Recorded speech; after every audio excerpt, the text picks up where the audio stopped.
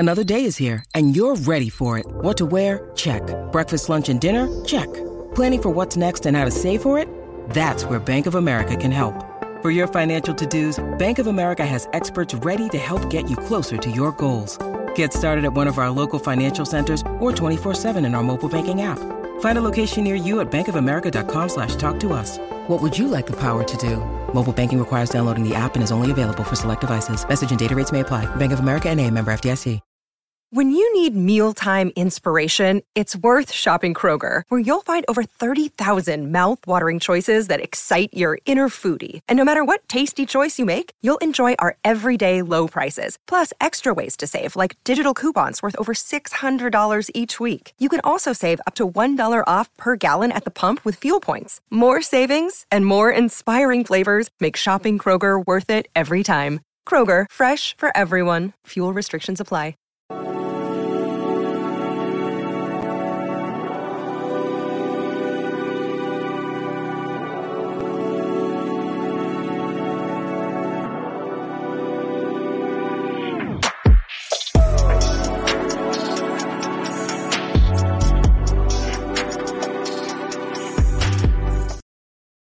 All right, welcome to another episode of Behind the Scenes, powered by Just Baseball Media. As always, I'm Jared Perkins. We have another incredible guest here for the Prospects Corner, Hayden Juenger, pitcher with the Toronto Blue Jays, the number 21 overall prospect, sixth-round pick in the 2021 MLB draft out of Missouri State. Hayden, how are you doing today?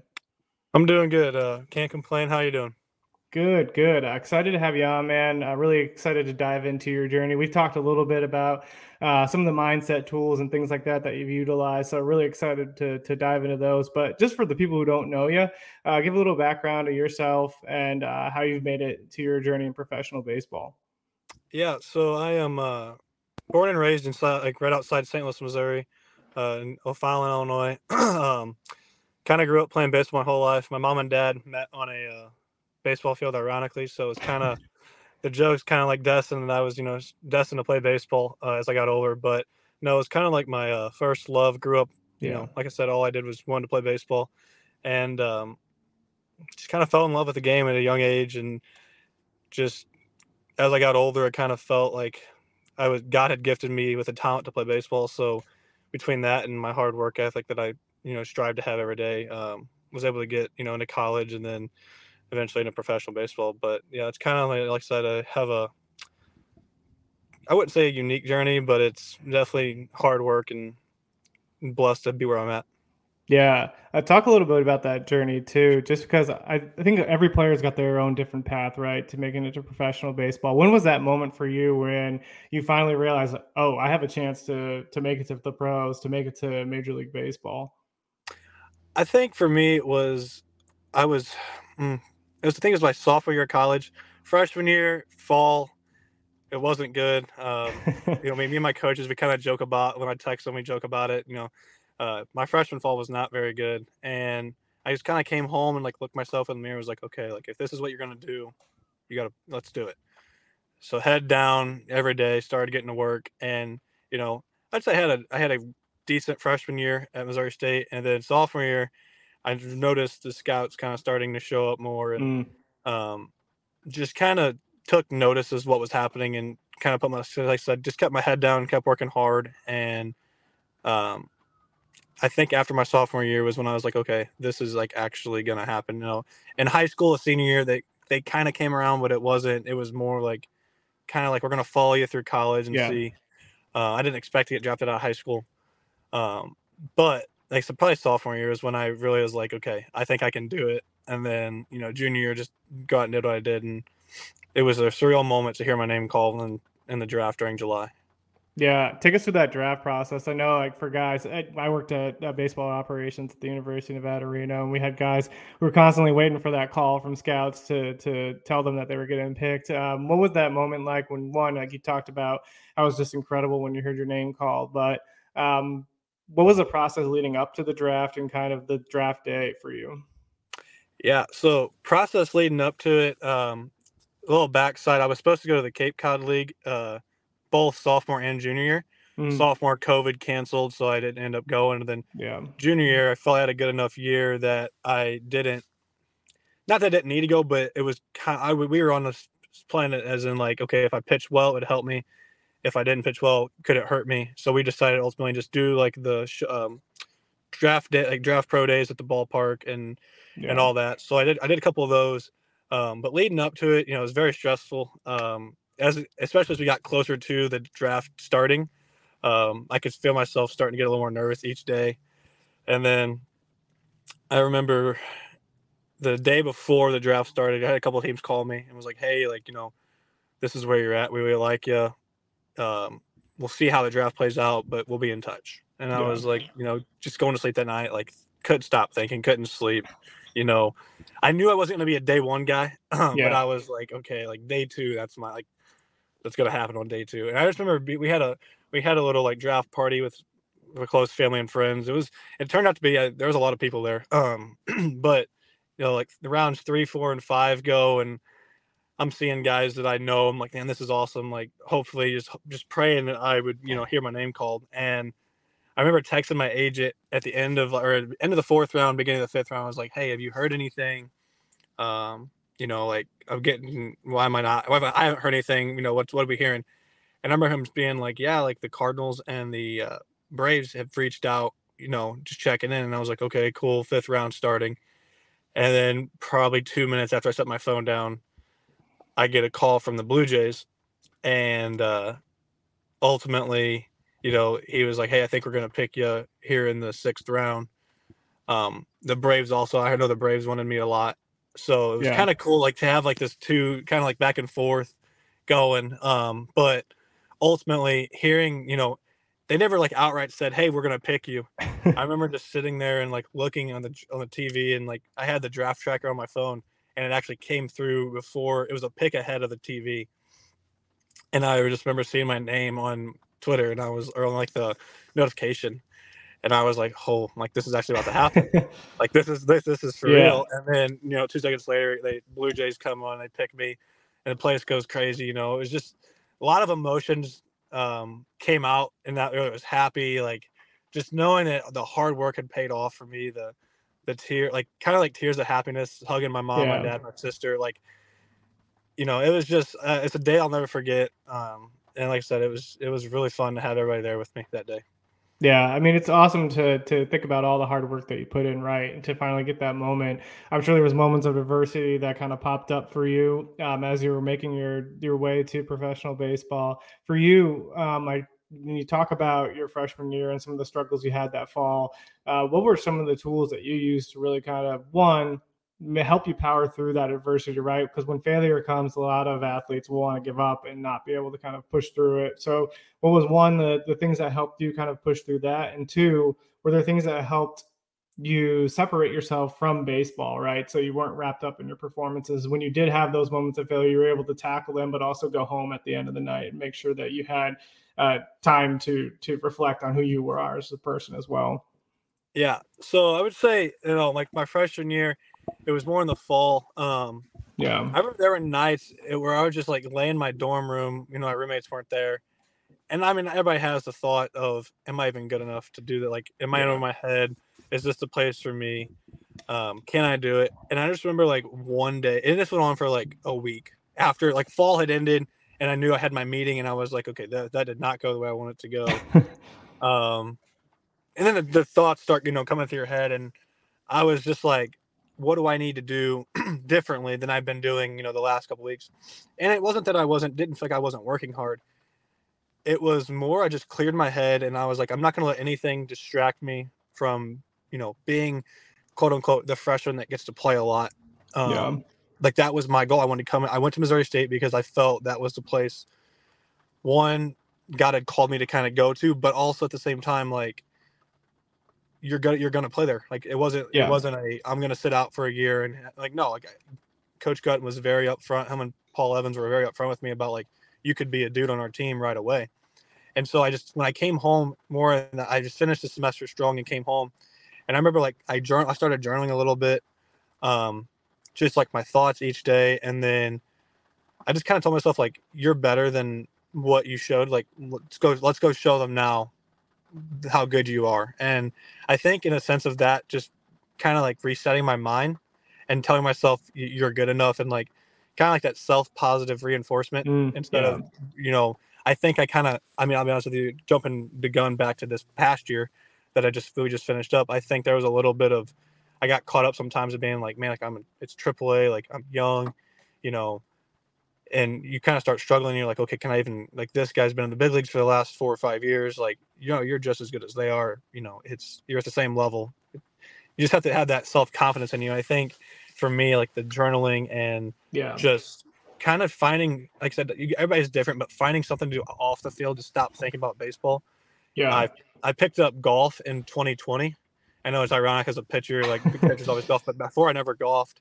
And once I started golfing, it helped me still be competitive, but not think about baseball. Yeah. And for me, like off the field now, I'm a big hunter, and like I like being outside, but sitting by fires and all that. So for me, just like being in the woods or sitting by the fire, listening to music, like that is such a peaceful mindset for me. But obviously you can't do that when it's in the summer, you're not hunting and whatever. So for me, like those are my kind of resets. And I think those are the tools that have helped me a lot, whether it's good, bad, just get away from baseball and try to leave baseball at the field when you leave. Rather, I always strive to be, I don't want to let anything that's going on at the field affect me away from it. Rather, for me, like I'm single and I'm not, so like I don't have a girlfriend or a fiance or anything like that. So, but like it's just being a good son to my mom, my dad, and respecting them and not letting my performance dictate how I act off the field. Yeah, I think that's huge. I had coached a 16-year-old travel ball team, and like these kids, they'll get in their own heads. Like as soon as they have a bad game, and they're back in the dugout talking about how terrible they are. And like it's all about that positive reinforcement. Like what you're gonna say about your own self is really what's gonna happen and translate onto the field. So if you think you're not good enough, you're gonna go out there and you're not gonna compete at the level that you're expecting to compete at. So I think how you already having that, even when you hit those struggles, you're probably going to be able to bring yourself back to a good spot. For sure. And that's like, I kind of tell, I help coach, I coach, but I train some kids back here, and just being around them when they play fall ball, like I try to tell them, like, I wish people told me that when I was their age, because I was the same way. I took 15U, 16U very serious, and I was like, it's life or death. Like I have to perform well. My identity is in baseball, and it's like, okay, you're 15, you're 16. Yes, it matters because when you're their age, that's the only thing that matters. Yeah, for sure. It's like when you get older, it's like, look, like you're gonna fail. It's okay. How to handle it. Like you learn how to handle it. At the end of the day, if you go 4 for 4, 0 for 4 at 15, you're not gonna remember it in 4 years, 5 years. Like heck, you're not gonna remember it next year. Like it's just at the end of the day, like finding that it's okay to not have a great game every now and then. At that age, you're not, just because you go for 4 doesn't mean you're not going to get recruited or whatever it is that you want it to do. I just think it's, looking back on it, I can resonate with those kids a lot because that was me. But I want to help and mentor them that way. If they can get that, once you get that through your head, it's a little easier to understand. Yeah, definitely. Now that you've had some success too, right? You got yourself named to the Blue Jays top 30 prospects by MLB Pipeline. What was that moment like too? For one, I know a lot of times individual accolades aren't that big a deal to athletes, but it has to feel somewhat good, right? To be able to acknowledge for the success that you've had. How have you kind of taken that and helped you carry forward just to help the team out? Yeah, I think, the initial, like when I found out that I made it last year, I was like, man, that's cool. Like that was, I wouldn't say it was a goal, but because I try not to look at that stuff, because at the end of the day, I don't get wrapped up in that. It's about, yes, it's about yourself and your career, but at the same time, you still want to be a good teammate, still want to be, a team guy, and you want to help your team win. But I think when I found that, it was like, okay, it's almost like people are taking notice, but in a sense of I think with that comes a little bit of added pressure. And because once you start doing it, they expect it, and I think as athletes and as players, the game of baseball is hard in itself. But it's all about how can you be consistent. And I think that's what separates, the elite big leaguers and the big leaguers themselves to a AAA guy or a AA guy. I think there's just as much talent in the minor leagues as there are in the big leagues. It's just the you're more consistent. Yeah. And so I think for me, it was just like finding that don't put added pressure to yourself just because there's a number by your name versus somebody that doesn't have a number by their name. Because I've seen in my short minor league career, there's guys that are very talented that aren't on those lists. So for me, it's kind of like okay, it's a cool for like good for you, good, you're working hard, but at the same time, it's like, don't be satisfied just because you're on that list. Because Yeah. ultimately, to me, that list doesn't mean a whole lot. Yeah, But I that's think just that's huge. my personality. Yeah, that's a huge mindset to have too, because there's guys who are never on those lists and they make it to the big leagues, right? And they're super, like you said, they're Absolutely. super talented. Everybody looks at the guys who are on the list, but there are tons of guys who are making it who just kind of get overlooked for some odd reason or another. So I think that's a huge perspective to have. For you now that you're transferring into the off season, right? Had the AAA playoffs, I think, recently. What are some of your goals for this off season, kind of moving into 2024? Yeah, I think for me, it's going to be just getting back to what I did, um, not this past season, the season before that. And that Yeah. was just, I was more consistent. I had a lot of ups and downs this year, which I'm very grateful for. I'd rather that happen and I get to go through that and fail, or not even fail, but just have those challenges in my career that you're going to have.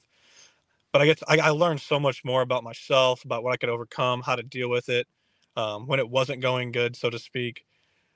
But just kind of like fine tuning my pitches, but getting my body, in a good spot for spring training.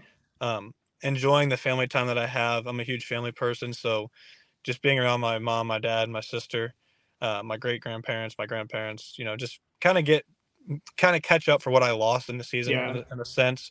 But at the same time, like still coming in working out, 4 to 5 days a week and staying after it because at the end of the day, like when I come into spring training next year, I want to come back ready to go. I felt like this year I wasn't necessarily far behind, like a little behind, but I felt like I could have thrown a little bit more than I did leading into spring training. But I think that's something you learn as a player, especially as a young player. You come in each year and it's different. But I think like ultimately I learned a lot more about myself, like I said, and I can come in and use what I learned in the season, this off season, and for my seasons in the future. Yeah, I mean, I think that's a huge lesson for everyone, right? That not everybody has that mindset and perspective that you have, where you're like, "Oh, I had a struggles this year. I didn't pitch the way I wanted to. Let me learn from it and find ways to get better." Where most people be like, "All right, well, this sucks.